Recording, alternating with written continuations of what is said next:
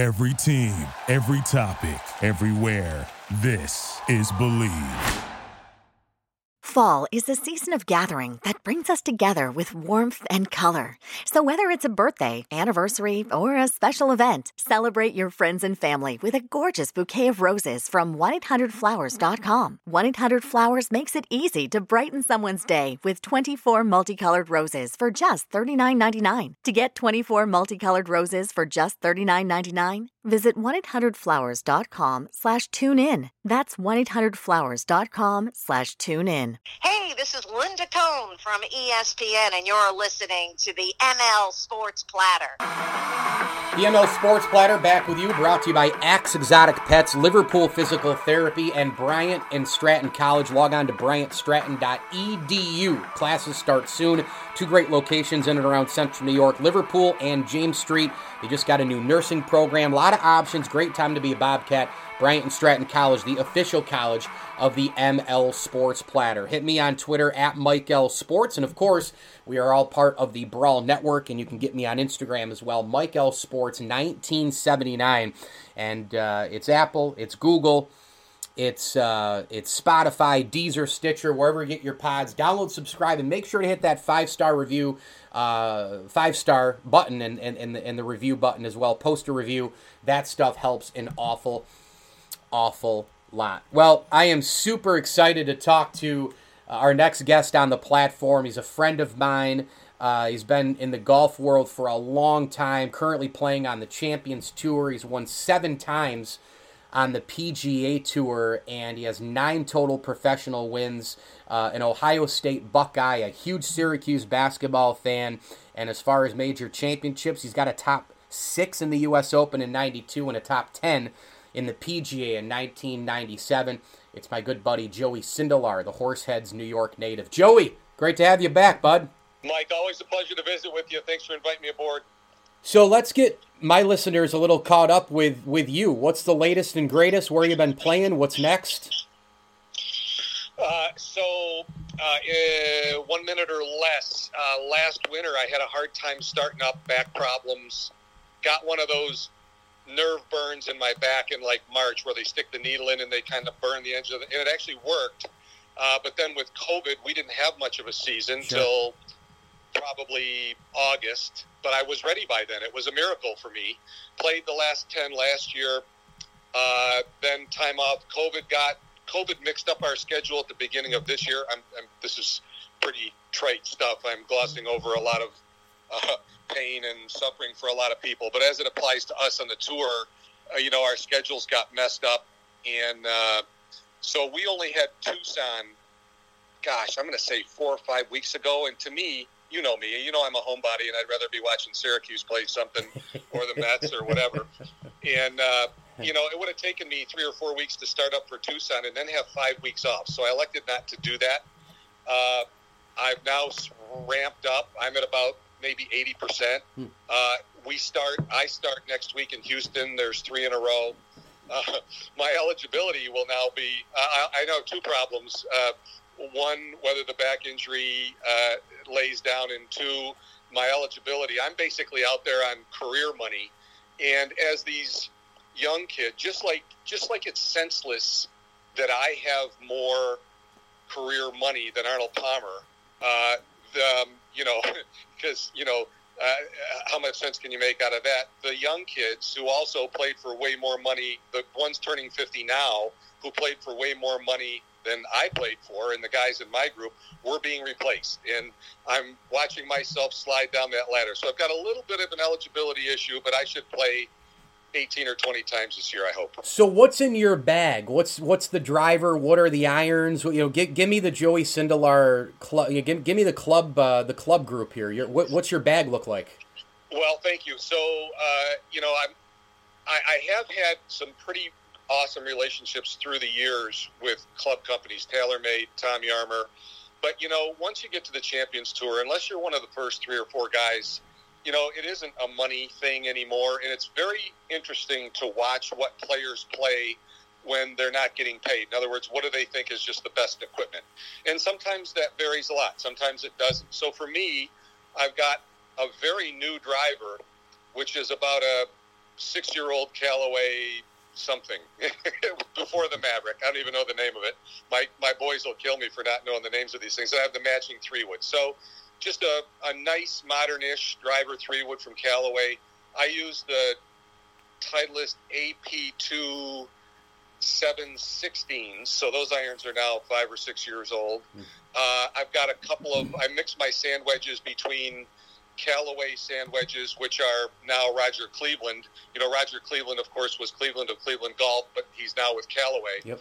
So he makes beautiful, beautiful wedges, and so I use some Callaway wedges, and then also some Cleveland wedges, which are owned by Srixon. So I'm just putting stuff in the bag. Oh, and I've got a, what do you call that Fang 2 Odyssey putter, the big mallet looking one that just lays on the ground so beautifully. And, you know, if we ever wanted to do just a whole podcast on club selection, it would be a riot, because what matters is not what most people think matters. And it takes a long, even for tour players, it takes a long time to really understand why you should be choosing certain kinds of equipment for whoever you are, and that, you know, I don't match Scotty McCarron and he doesn't match Bernhard Langer, etc. So it's a fun story to talk about equipment.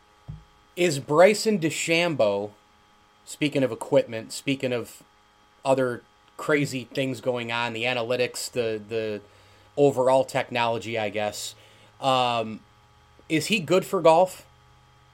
Oh my gosh, sure. I think so too. Yeah. Yeah. Holy cow. I mean, talk about change the game.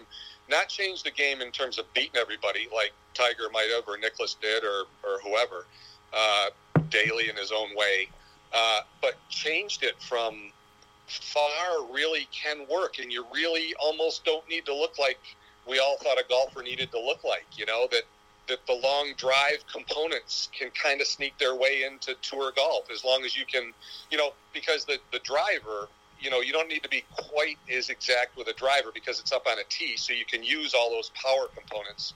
But, you know, sooner or later, you got to hit a 5-iron out of a thin lie. And when the ball is laying very tight to the ground, you must know where the bottom of your swing is, so you can place it just ahead of the golf ball. So he's just, it's stunning. And it's funny, I think, you know, I don't watch a lot of golf. Again, I watch a lot of Syracuse stuff, but I don't watch a lot of golf. But I think I heard him say that, or actually I heard McIlroy say that he tried, and he feels like he's in a bit of a funk because he tried to do the big power grab. And you know, who can blame these guys? You know, they're all trying to get better, most of them. And it's just, yeah, so what an introduction to power from Bryson. And then the fact that the irons are the same length, that's an interesting equation. They're chasing him for the power ideas. That's pretty cool. But I don't know, and Mike, you would know better than I would. Is anybody else using irons the same length like he does, or is he still the only one? I don't think so. I think he's the only, because he's messing with all that you know, with all the clubs, and you know, it's not just the distance, you know, because he looks at the analytic part of it too, and the analytic part goes into the equipment and how long clubs are. I mean, he's a junkie, man, with this stuff. Yeah. So it's just, you know, if it, you know, he may be, you know, again, the power thing's not going to go away. The idea of, you know, should the instrument be the same size? Sure. Does that make it more repetitive? That's a really interesting conversation. And I think the proof will be, do guys copy you? You know, because if it's the better way, you know, there's going to be some juniors right now copying that, and they're going to weed their way out there in 5 or 10 years, and we'll see more of it. Yeah, he rubs people the wrong way sometimes with his comments. I mean, obviously calling, you know, Augusta like a par 67, which was absurd, and some different things like that. But the reality is, we know that sports are just fine with a villain. They're fine with a guy who rubs people the wrong way. Even Patrick Reed did it for a little ways, not quite to the Bryson DeChambeau level. Here's the bottom line, Joe. You know how this is. As we get closer and closer, and we may be closer than we've ever been because Tiger's accident, which we'll get into in a minute, you know, we're probably closer now than ever before of the post-Tiger Woods golf world. And even though majors will always sell out, and even though people are playing golf like crazy, come on, man. You know, I know, everybody knows what Tiger did for the game of golf and the impact and why it is how it is now, and the purses and the sponsorships and the all of it, the global appeal. You know what? Golf maybe needs a couple of these little jolts as we get into the post-Tiger world. Well, the personalities are always interesting and fun, and anything. I don't know either of these guys in person, Patrick or Bryson. I do know Tiger, and like from Tiger backwards, I know that group. And yeah, I mean the personalities. There's always been bad guys, and Seve was always known for the gamesmanship and the jingling the change in the pocket, and there's all kinds of examples of angry people on the golf course or people that say stuff. But yeah, so there's room for everybody, I think, and yeah, but you're right. Post Tiger could be upon us. Joey Sindelar, our guest on the ML Sports Platter, brought to you by Stanley Law Offices and Barks and Rec Doggy Daycare. Speaking of Tiger, when you found out about the accident, what are you feeling emotionally, and have you talked to him since? No, and I'm not. Although I know him, I'm not a call him on the phone guy. Okay. I would certainly at a time like that, I'd shy away. I was not in touch. He's the times I got to play golf with him. I thought the world of him. He's one of the easiest people to be paired with in a tournament. It's all the peripheral stuff that's very noisy and difficult. The stuff that's aimed at him during the round. But as a person to play golf with, I enjoy him. And my friend from here in Horseheads, Mike Hulbert, was co-captain of a number of Ryder Cup teams and knows Tiger very, very well. But beyond that, saw him in the heat of the battle and what he was like with the other guys on the team. And just, all those guys think the world of him. I mean, so he's a good guy, and it's lousy stuff, and it's light. I mean, in the end, we're all just people doing human stuff, and I guess he was going a little too fast, and so I don't actually even know the extent. What is the latest prognosis? I haven't heard any. I mean, I've listened to a million shows and read up on stuff. It's just it's just he's recovering. I mean, that's all that people say, and I'll tell you this: there's a lot of people who are writing him off again. He's going to give it another go, Joey. Oh, no doubt. He'll. Unless I don't even know. Unless like a leg is just too much to. Yeah, it's just too much to bear. Right. If it's the right knee, maybe you can. If it's a knee and it's the right knee, it's maybe okay. If it's the left knee, oh my gosh, what are you going to do? Yep. But no, But if there's going to be a monster effort given, it will be by him. Do you think? I know it's hard to go back in time and say, hey, if Michael Jordan, if his dad doesn't get murdered, what happens with Jordan? Does he retire? Does he stay with it a few more years and then go off fully to baseball? Does he? I mean, does he still try baseball and then never come back to basketball? Tiger Woods with the childhood. He was so under, obviously, the thumb of his father and Earl, and I know that his mother was a tough cookie too, but a lot of it was Earl, and a lot of it was his terrible behavior at the golf course as well. Screaming at Tiger, making him into the competitor that he became. But Tiger also didn't have a childhood and didn't really have a lot of fun, and we've read that in the bio by Armin Catane and Jeff Benedict, and we've seen it in the documentary on television. How different do you think, I mean, if you had to guess, how different is Tiger Woods as we know him, just the golfer, if his childhood is a little bit different, maybe a little bit more normal? Yeah. Can't possibly know that answer. It's very funny to hear you say those words because I came from a very driven father, not in the mean sense, but very driven, very you will, we're chasing this and you'll be doing, and I would never, remember learning golf in the 60s and 70s, it's not what kids did then, Sure. And so I never would have wound up where I did. Tiger grew up, how old is he now? 45 maybe? 40? Yeah, so, we're 18 years apart. He would have grown up, in a bigger city. He may have stumbled on it on his own. And somehow his personality dealt with what his father gave him, and it worked. Lots of times it doesn't. That can blow up. So I can't know the answer to this. It was tough to watch. It's tough. It's always tough when there's a parent that's tough. Kevin Na's parents are known to be very much in that vein. I did not, Michelle, we come from a little bit of that. Yes, or maybe tons of it. From a management side. Yep. So there have been some successes, but we certainly don't know the failures of parents that cracked the whip pretty hard, and they never got there, so we don't know the story. So that's a tough one. Yeah, it is a tough. It's just it's amazing to think about. Like if Earl doesn't push him and he doesn't become the competitor, is Tiger a really good player? But then say, I'm not really into this. I got burnout because I don't really care. I've won. You hit two or you win maybe a major or two, and maybe he falls away in the history of golf, or something else maybe happens, or maybe he gets another interest if he has a normal childhood. Maybe he finishes at Stanford. I mean, who knows? Who knows what happens? But it's certainly interesting to look at. Going back, I love talking historical stuff with you, Joey, as you know. What do you consider your best win? Mike, I can't because there are only 7. I can tell you why.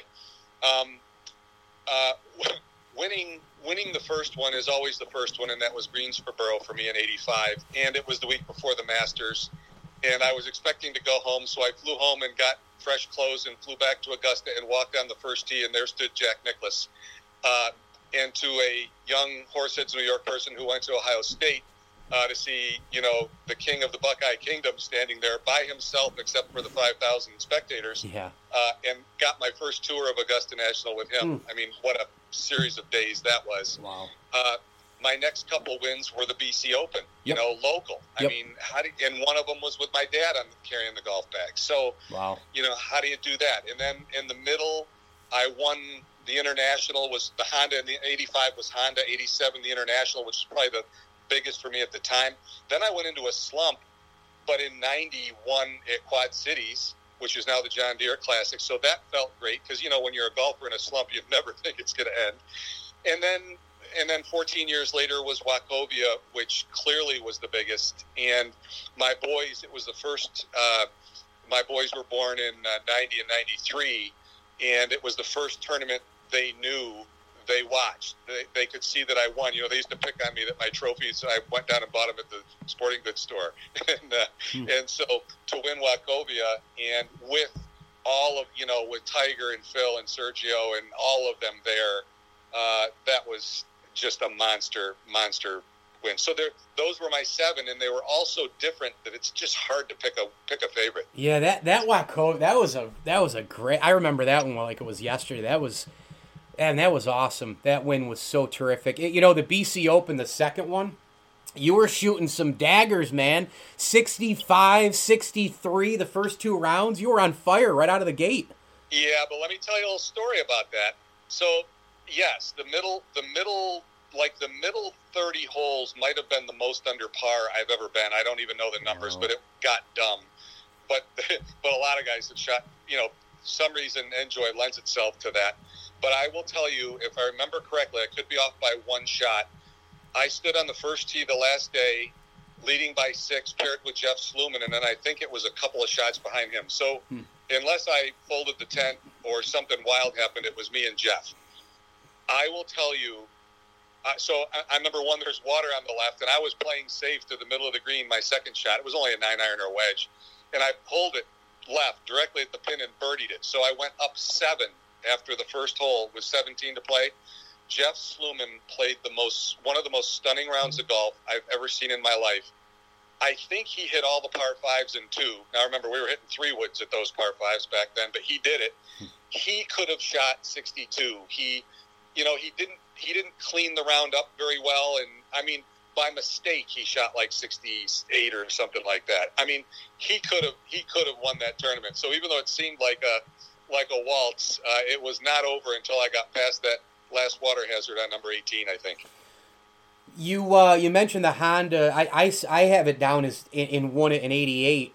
Yes. Sorry, I misspoke. Yeah, and in the end, you were trying to oust some guys, including Payne Stewart. What did you learn from Payne Stewart? Payne was incredibly fun. Very, very gifted obviously as a golfer. I mean, he's big for our day, for back then. I'm guessing 6'1", which again, that's not even big-ish anymore for the modern guys. But, if you think back to what they always said the model was with Nicklaus, it was kind of that 5'10", 5'11" thing.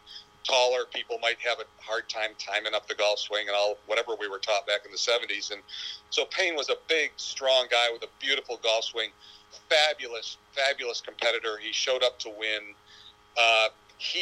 I'll never forget that whenever anybody says Payne Stewart to me, one day, I was known for always being late. I was zooming across the putting green going to the first tee in a hurry, and he had a set of fake teeth, and they were just not fake enough that you couldn't tell that if something happened to him. And he walked up to me and gave me a big smile, and it was so close to real but so horrific I didn't even know what to do.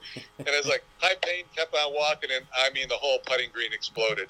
He was a practical joker and great for the game of golf. Oh man, I used to love watching him play. The style, he had everything. He had size, substance, style.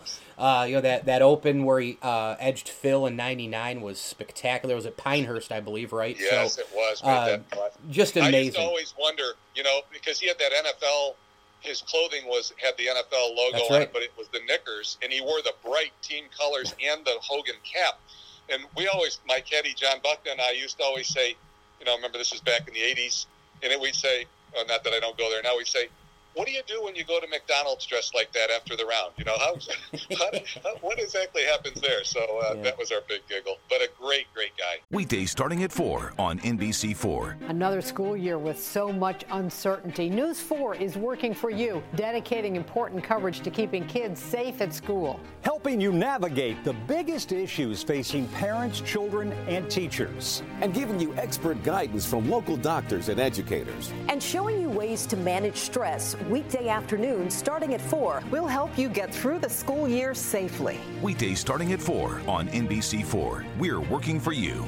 Fall is a season of gathering that brings us together with warmth and color. So whether it's a birthday, anniversary, or a special event, celebrate your friends and family with a gorgeous bouquet of roses from 1-800-Flowers.com. 1-800-Flowers makes it easy to brighten someone's day with 24 multicolored roses for just $39.99. To get 24 multicolored roses for just $39.99, visit 1-800-Flowers.com/tune-in. That's 1-800-Flowers.com/tune-in. Golfer Joey Sindelar with us, ML Sports Platter. A couple more on the golf side, Joey. Then we'll get right into some Syracuse basketball talk with a topic that you'll love.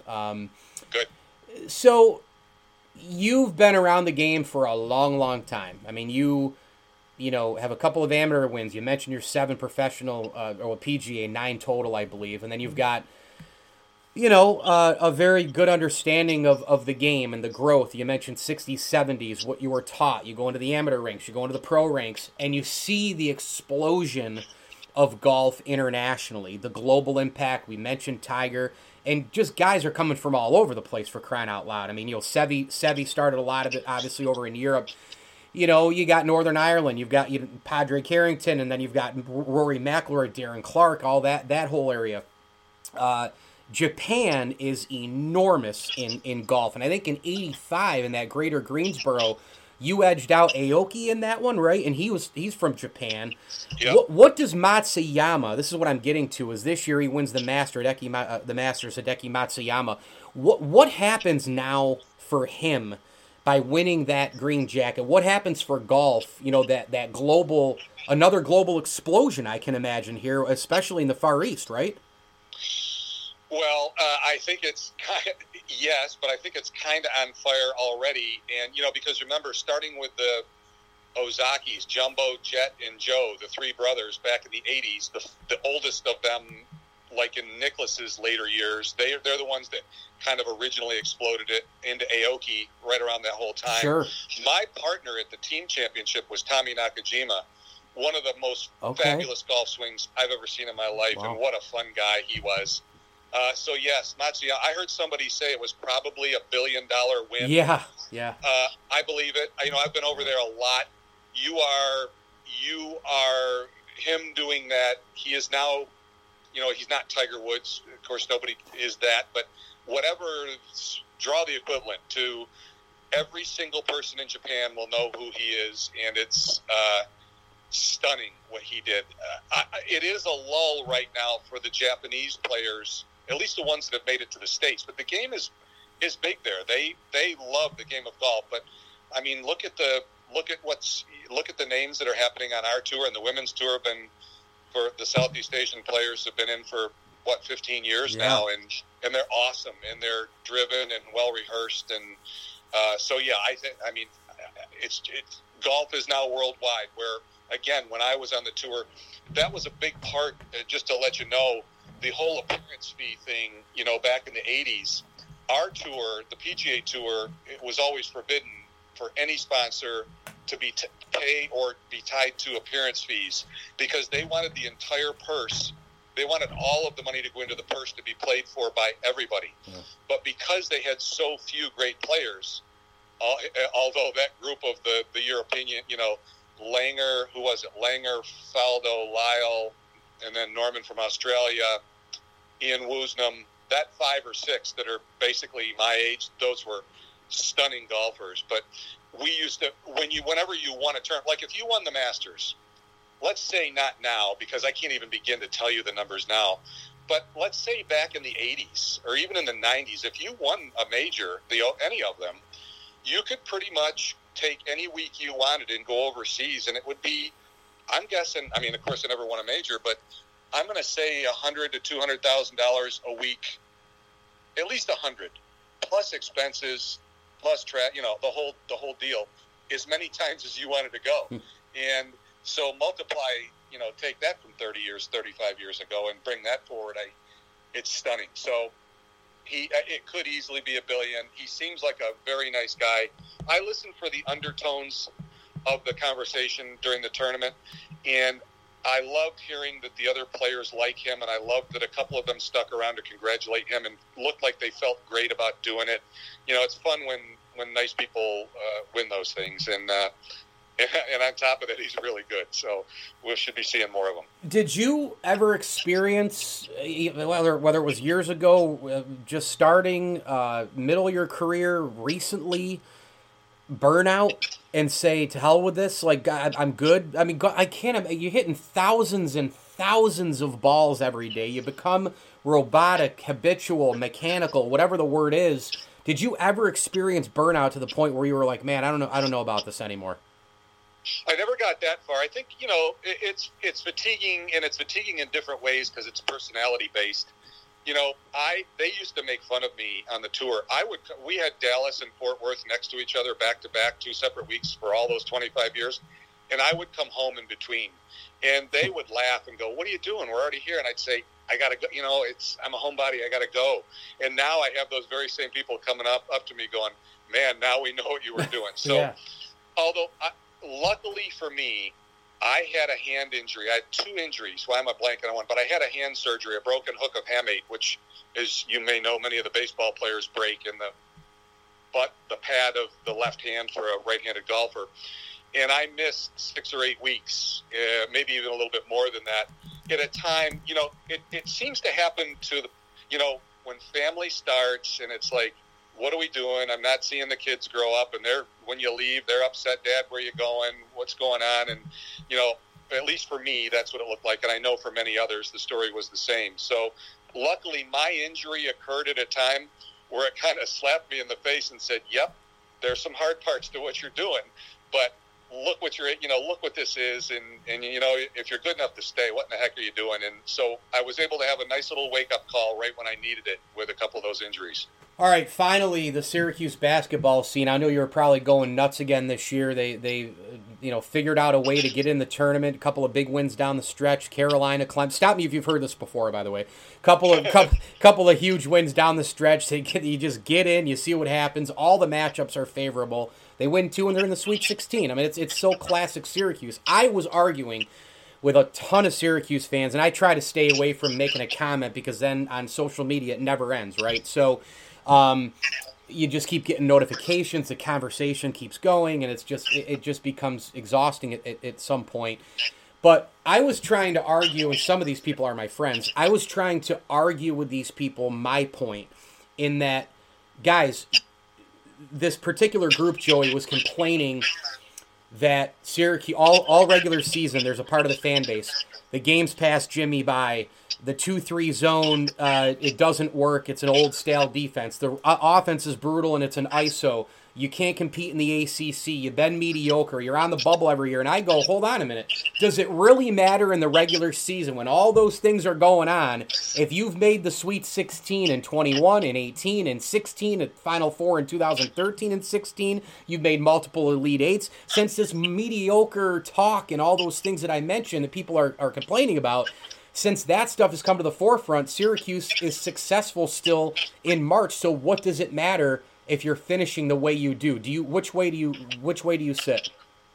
Well, I know that the current measuring stick is the big dance, and then of course the tournament, the league championship before that, and then the league before that. And sure, it would be nice to have it both ways.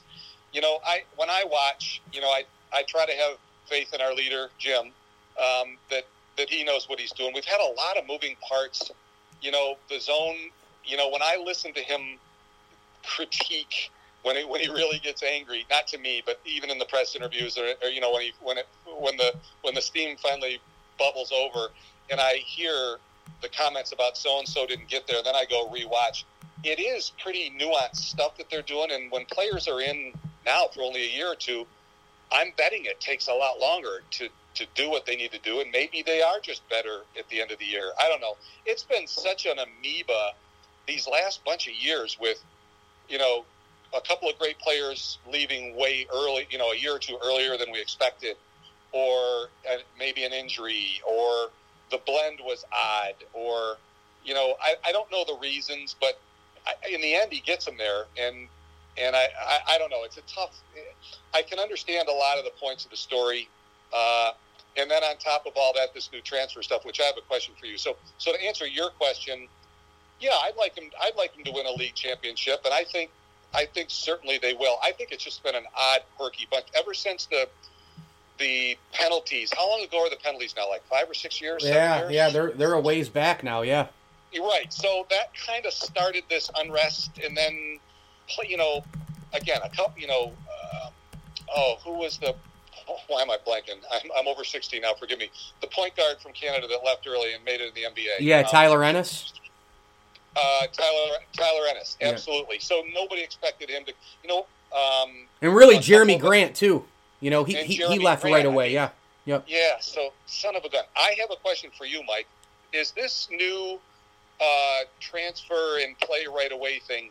Is this a going forward rule, or is this a this year rule? Well, right now it's in place. I mean, I think they've really got to reevaluate this thing because there's 1,400 as we talk players in the transfer portal, and I mean that's like 35 to 40% of all players in Division I, which is absurd.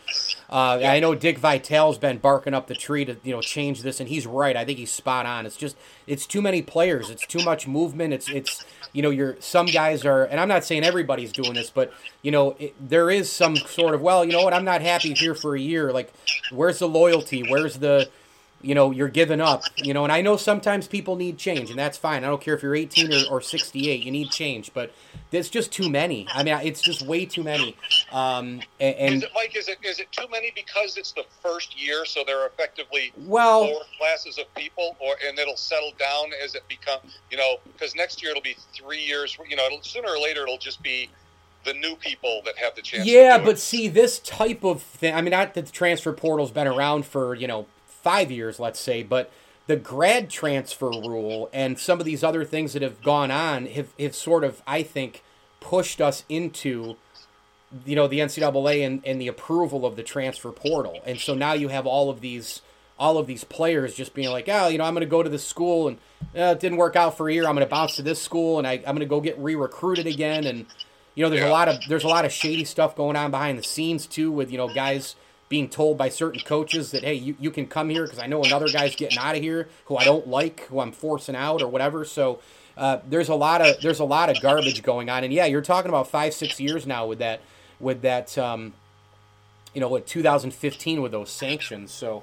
that it goes back to that a little bit, but I don't know. I mean, listen, if you want to go 90 wins, win a wild card, but win the World Series, or you're you're an 8 seed and you finished in the middle of the pack in your conference. You get into March, you get hot on the biggest stage, and you go to a Final Four. I don't know. I think Syracuse fans are worrying too much about a few different things in the regular season that really just don't matter. Yeah. Yep. Just look, here we are in Central New York State. We have such an awesome product. I hate to just be the shiny glasses side of the deal, but I love them, and I'm happy they're here, and it thrills me to cheer for them, football and basketball. Joey Sindelar, thanks so much. Great catching up with you.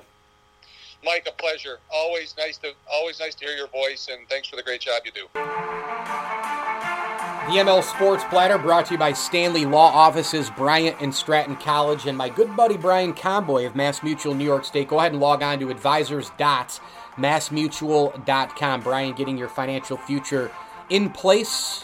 Boy, we are super excited what Brian opened our eyes to in the financial future world, getting set no matter what. Retirement could be a youngster going off to college.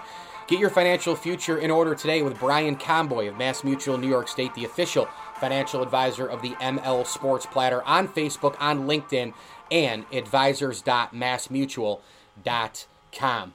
Speaking of Syracuse basketball talk with Joey Sindelar, let's get into a little bit more of it with the beat man and insider for the Orange for The Athletic. It's my good buddy Matthew Gutierrez on Twitter at Matthew GUT, the number 21. And make sure you follow The Athletic as well at The Athletic and get your subscription, theathletic.com. It's terrific writing, amazing content throughout the country, all the markets, college, pros, you name it. Get your subscription now with The Athletic, theathletic.com. And by the way, college basketball, they've got some 5-star team of writers, Dana O'Neill, Seth Davis, and I'm here to tell you that Matthew's one of those guys too. He's doing an unbelievable job. Matthew Gutierrez, what's up, buddy? How are you? Mike, always a blast to connect. Thanks so much for having me on. So I want to start with the Dick Vitale video on Instagram. You would send it to me, and I watched it, and he's really irate about the transfer portal. I got to tell you, Matthew, I don't blame him. It's getting out of control. For sure. I mean, look, he's posted that a number of times. He's said that in several interviews. He's certainly not alone. Some coaches have been outspoken.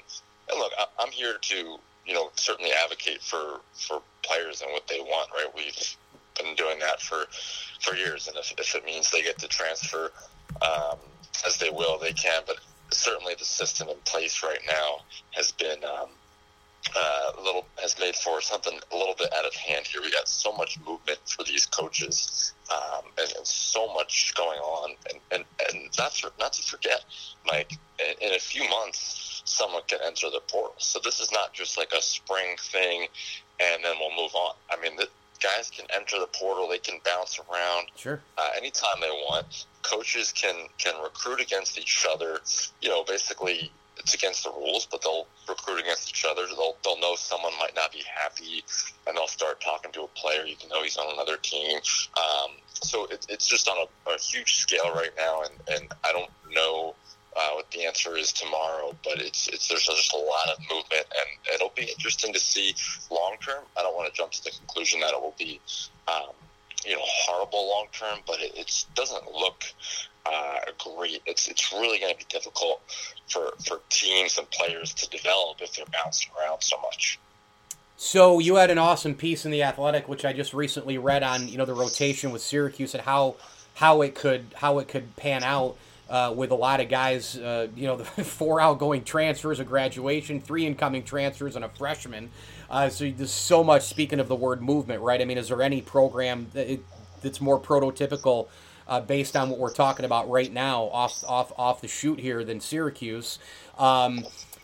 You've got, obviously, Joe Girard, Buddy Boeheim, those are kind of the guarantees here, Barama Sidibe. But then from there, depending on how things work and how good people are, and guys coming in, we could have a couple different scenarios here, right, Matthew, for starters and then bench. So lay it all out. Yeah, for sure. And hats off to you again. You pronounce Syracuse names, which haven't been all that easy the last few years. You pronounce them probably better than anybody else. Barama Sidibe. Merrick Dolezaj. Yeah, you got to go listen. When you're a public address announcer, you got to spell it out. You got to be careful. You get wild names, and it's not, if somebody's name is Ametha, let's say, you write it out as UH, me, M-E, and then THUH, and then you keep saying it over and over again until you can't forget it, right? Yeah, for sure. It's important to get these names right because there's a lot out there that it's the names aren't pronounced correctly, and that's not fun, and it's not good to be hearing different pronunciations of the same person when they're a senior. It's not like they're a newcomer. But anyway, with the rotation, you're looking at Buddy Boeheim and Joseph Girard returning in the backcourt, probably going to be playing a ton of minutes, upwards of 30 to 35, especially with Kadari Richmond out of the mix. Then forward's going to be an interesting spot because Quincy Guerrier is to be decided. Yeah. I tend to think he'll be out. He's especially what O'Shea Brissett is doing, going the undrafted route after his sophomore year. Isn't the end of the world. He went undrafted. He grinded in the G League, really worked on his three-point shot, which he didn't improve at Syracuse, but he improved it in the pros. And here he is now signing a 3-year deal with Indiana, making a nice, paycheck there. So I think Quincy could do that, but regardless, let's just assume he's gonna be out for the first part of this. I would say Benny Williams, 5-star freshman, comes in to start at the 3. Jimmy Boeheim, Cornell forward, starts at the 4, and then Barama Sidibe will split some time with Jesse Edwards at the 5 if Barama is healthy and can go. Now, if Quincy's back, obviously Quincy will start at the 4. Jimmy would come off the bench with Cole Swider. 2 forwards, who are not all that athletic, but can help you offensively and are going to be probably smart players. So with this roster, with this rotation, I think a couple things. One, I think they're going to score like they have the last 2 years. They're going to shoot the ball pretty well, especially if Buddy and Joe can play at the level they're capable of. But the one concern is going to be the defense. Again, just not the most athletic team in the ACC. They're really going to have to be smart defensively because they don't have the speed and quickness that some other teams will. Obviously, a team like a Houston, for example, those are few and far between, but a team like that could really give this Syracuse team some trouble. Okay, how good is Benny Williams? It's a tough one. This is a really good question.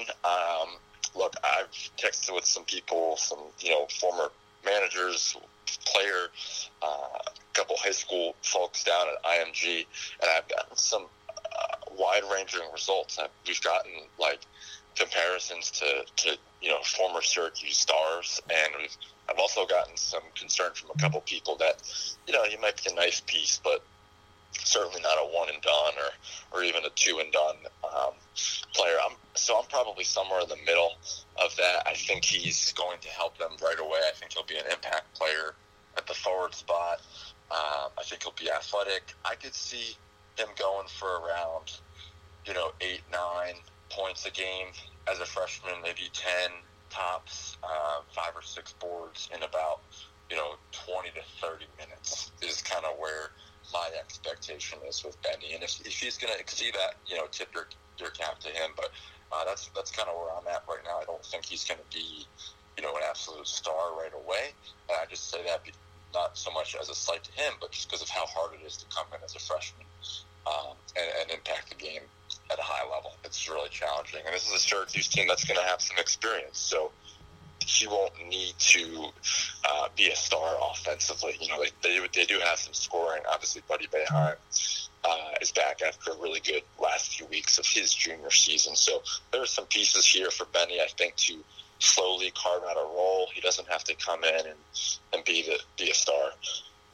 Matthew Gutierrez, the Athletic Syracuse basketball insider, beat man. Go get him on Twitter at MatthewGUT, the number 21, and obviously just 35 followers away from 5,000. We got to get you to the number. So if you're listening out there, help out Matthew and follow him. Just a terrific follow. So for years and years and years, people have been trying to guess when Jim Boeheim's going to retire, right? And I've always told people it's pointless because he's just going to keep coaching until he literally physically doesn't feel like it, and he's admitted that. However, if I painted you this picture, Jim Boeheim with now Buddy Boeheim and Jimmy Boeheim if they were to go to a Final Four this year, it's possible. We could go through 500 season, mediocrity, and we'll get to that in a little bit too, by the way. All the things that we talk about, all the things that Syracuse fans complain about during the regular season. Then the switch flips, the matchups work, the zone work, Jimmy knows March, the players get better. Offensively, something happens where guys come out of this cocoon and they perform, and all of a sudden they land in the Sweet 16 again or beyond. If that were to happen this year, could you see a scenario where Jim might go, hey, it won't get better than this and I am going to step away? No. Me either. I don't think so either. Yeah. How you preface the question, I mean, you're spot on. It's like you get asked it a bunch. Obviously, a lot of people, it's a topic of discussion. I get asked it at restaurants, in Syracuse, especially before the pandemic. Oh, you talked to him. When do you think he's going to retire? Blah, blah, blah. To your point, it's going to be something that he does as long as he's healthy and able to do it. He's going to do it. So that could mean more than 5 years from now. It really could, and that's not even an exaggeration. It's just, and it's he's given every indication too that he will coach as long as he's healthy. He doesn't want age to play a role, ageism basically, and doesn't want it to play a role in him bouncing or retiring. So, I mean, look, I don't see Jim just retiring 10 minutes away from SU, playing golf and not having a ton of care for how the team does, right? I think this is him. This is who he is. This has been his whole life, and therefore, I think this is just something that he will continue to do long after his sons leave the program. Yeah, I mean, it's amazing how time's flown already, right? Buddy's going into a senior year, right? I mean, that's already. Yeah, we're already here. Jimmy Boeheim's already done with his Cornell time. I mean, Jimmy's daughter's close to graduating, probably, right, from U of R. I think she's going to be a senior too, because she and Buddy are twins, isn't that right? Yeah, she's an upperclassman. Yep. Yeah, so exactly. So here we are, fast forwarding. And yet we're still talking about a possibility that this guy could coach 50 years before he's done at Syracuse. I don't see him stepping away at all. I really don't. Even after this year, they could go to a Final Four. Jimmy and Buddy there. They have the whole senior day at the Dome, and Jim. Okay, cool. I'm ready for next year. I could see it for sure. The final thing, piece of this though, that's interesting, and then I'll let you go, is the 1,000 win mark. We know right now he's at 982 with the asterisk. He should have. I think the NCAA should give him back the wins, considering they've let all the other programs off the hook, especially with the Adidas thing. The 1,000 win thing, if people don't believe he wants that, you're kidding yourself. He's got as much of an ego as anybody. He wants those 1,000 wins. That could play into it too. Do you think he probably gets that number this year too? That's another layer. Yeah, for sure. So he'll get the official, quote unquote, official 1,000 this year, I would assume, right? I mean, look, you look at their past two seasons, by any means, but by all means, they've been, very mediocre in the ACC and not kind of what program expectations are. That said, they've won 18 games each of the last 2 years. So they're going to get their non-conference wins. They're going to get their Cornells and Colgates, and then they're going to go probably 500 in the ACC at worst, right, this season, even if they're having a so-so season again. So they're still going to get those 18 to 20 wins, I'd imagine. And they're going to have a longer schedule, right? This past year was obviously shorter, slightly by COVID, had a few cancellations as well. So, yeah, I think he'll be right around 1,000 to 1,005 after this season. I think Buddy will have a decision to make, whether it's, depending on how he does, of course, if he can shoot 40% from three, I think he goes to the league, or at least, tries as a second rounder. I do think that's legit. Even a couple NBA scouts had inquired about him to a couple colleagues, and I was just texting with one who said he's on their radar for sure for next year's draft. As a shooter, they're obviously a little concerned with the defensive limitations in his athleticism, but hey, look, if you can shoot the ball 40 to 50% from three really consistently, and Buddy knows he has to improve on that, but if he can get there, you can carve out minutes in that league, right? Shooting is is in such high demand the last 2 years, and I think it'll only continue that way. But yes, to your point, I think there's some milestones Jim wants. Certainly the 1,000. I think he probably wants another Final Four, perhaps another national championship. Obviously, the title, as we've texted before with Gonzaga and others, it's a crapshoot. I mean, you can be so good and have one off 5-minute run in the Final Four and you're out. You know, it really. It's not the best team necessarily. It's the hottest team, and so that's a little bit tricky to predict. But a Final Four's much more realistic, especially to your point. I mean, the way this team plays, you know, just sort of floating around 500 every regular season, past 6-7 years now, and then just making these surprise runs. And you hit the nail on the head. It's not that complicated. It's the novelty of the zone. They've gotten some really favorable matchups, especially in early round games with these runs. Notably, you know, San Diego State being completely lost against the zone a couple of years ago. Michigan State loses early, so they've gotten these nice paths. They've also, you know, they've done the work though. The zone has been really good, and then there's usually that one or two players who just becomes some star we haven't seen for months, right? Whether it's Malachi popping out or obviously Buddy. Yeah, they produce their own One Shining Moment video themselves, you know? Yeah. It's you know, it's maybe a topic for another day, Mike. We've talked about it. It's like, the fans. Do you want the mediocre regular seasons and then the Sweet 16, the great 2 weeks? Right. Or would you prefer more consistency in the regular season, but maybe earlier exits in the tournament? It's, you know, obviously you'd like both, right? Good regular season and a deep run, but it's just something to consider. And I think fans kind of fall on both sides of that spectrum. But it does seem like fans really enjoy those 2 weeks, almost make up for 3 months of you know, winning when you think they're going to lose and losing when you think they're going to win, sort of deal. Yeah, and that's, I was going to lay that into the back end of this as well. I mean, you think about 2013-14, that team started 25-0. Ennis hits the buzzer beater at Pittsburgh. It's a crazy time. They're number one. Central New York's losing its mind, and then you go to Buffalo where you have a slight home court advantage. You lose in the second round to Dayton. You know, do you want that situation, or do you want mediocrity in the ACC, competitive games against Duke, here and there, knock them off? Okay, recruiting's a little bit down. Okay, the ISO offense is, here we go again. It's just they don't even run anything. The game's passing Boeheim by. The 2-3 zone's getting lit up 7-8 times a year. Okay, but then you get a 10 seed and you show up in the Sweet 16, Elite 8, Final Four. I mean, come on. I would much rather have the latter every single time. Every time.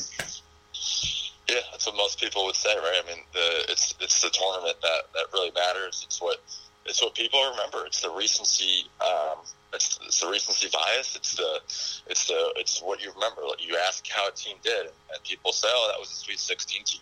They don't necessarily say it was a 500 team that was looking at the NIT until the last 2 weeks, right? No one really says it that way. So, you know, to their credit, they've tacked on.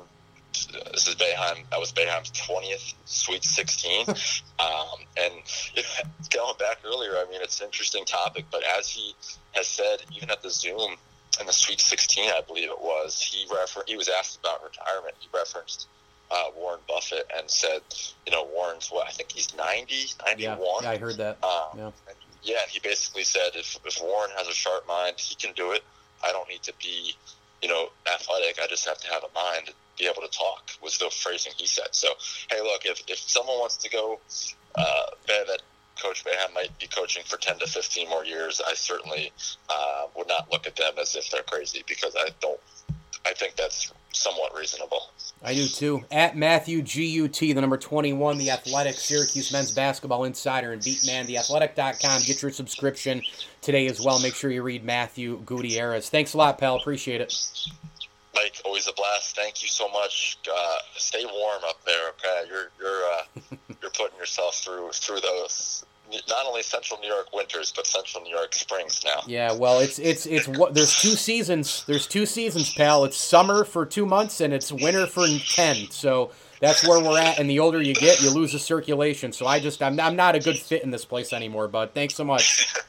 Thank you, man. The ML Sports Platter, Spotify, Google, Apple, Stitcher, Deezer, anywhere else. Download, subscribe, leave feedback, and a 5-star review. Huge thanks to Joey Sindelar and Matthew Gutierrez. I'm Mike Lindsley, the ML Sports Platter, a part of the Brawl Network. Get me on Twitter at Mike L Sports. And a big tip of the cap thank you to the Al and Angus Pub, Sit Mean Sit Syracuse, CNY Electrical, and Ken's Auto Detailing, Route 11 in Cicero. If you're in and around Central New York, the best car details around, inside, outside, wax and wash, you name it. Ken's Auto Detailing, a proud ML Sports Platter sponsor, and a big thank you for the support from the Whitaker and Swan families as well. As I always tell you, enjoy the games.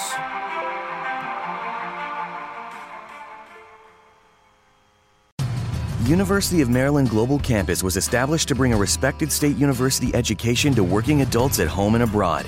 70 years ago, we sent professors overseas to educate service members and their families on military installations and on the front lines.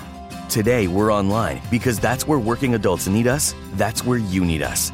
We'll support your commitment to being a successful student with services that fit your lifestyle, and we offer more than 90 programs and specializations for where you are and where you want to be. University of Maryland University College is now University of Maryland Global Campus. We go the distance because times have changed, but what we're made for hasn't. UMGC offers online support for veterans, including resources at the Veterans Resource Center, no-cost digital materials replacing most textbooks, virtual advising, transfer credits, and lifetime career services. Speak to our dedicated military and veterans advisors who can help you find the right degree for your career path. Visit umgc.edu. Certified to operate in Virginia by Chev. Snow falls on an old apartment. Inside, the holiday season is in swing. On the first floor, Cokes are poured and stories shared among friends. 3 flights up, one generation passes down the family recipe to the next. So good. Inside every home, there's magic. Coca-Cola. Real magic. Enjoy the real magic of the season with close friends, family, and refreshing Coca-Cola paired with all your holiday meals. Thank you for listening to Believe. You can show support to your host by subscribing to the show and giving us a 5-star rating on your preferred platform. Check us out at Believe.com and search for BLEAV on YouTube.